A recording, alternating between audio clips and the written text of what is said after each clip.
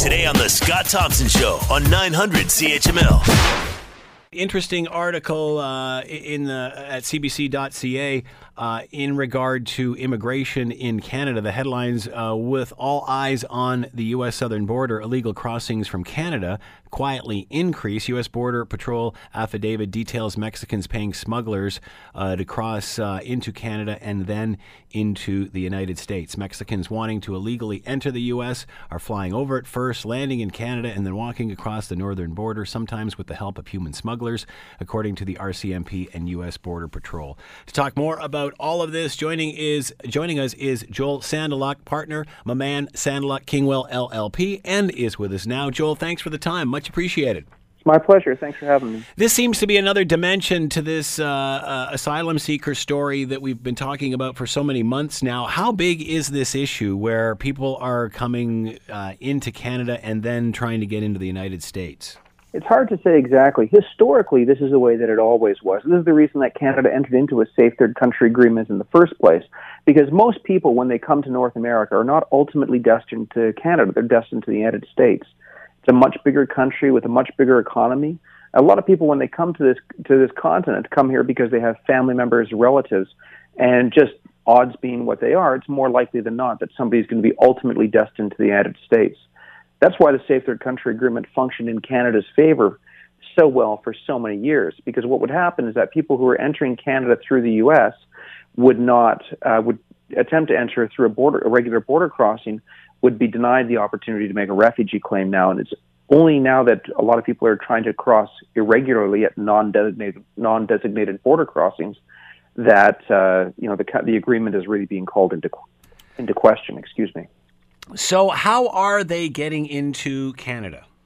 Well, in the case of the people referred to in the article, Canada doesn't require a visa for certain countries that the United States does, and the most obvious of which is Mexico.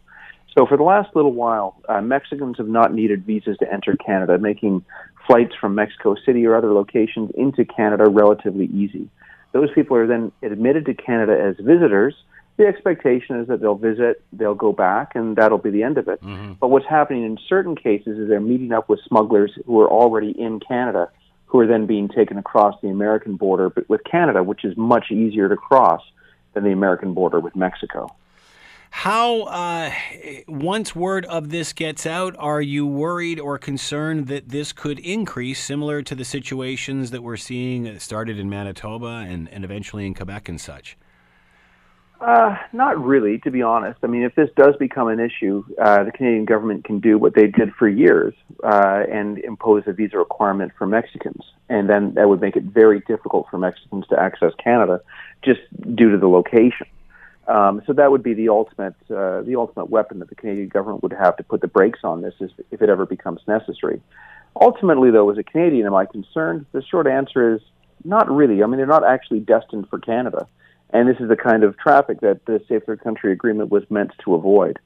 So I don't think it's, when you consider the size of the border, the massive amount of legitimate traffic in both people and goods and services that cross the border every day, this is probably a drop in the bucket. It's smaller than a drop in the bucket, in my opinion. How concerned is the U.S. about this? What happens if this gets in Donald Trump's crosshairs?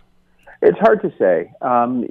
Given the relationship between our two countries at the moment, and given the central focus that immigration has had in a lot of American political controversy, it's hard to say how anybody would react or what kind of tweet could possibly be drafted during this as a result of this. My suspicion is it won't be that big of a concern, and it's not likely to affect Canadians one way or the other. The Scott Thompson Show, weekdays from noon to 3 on 900 CHML.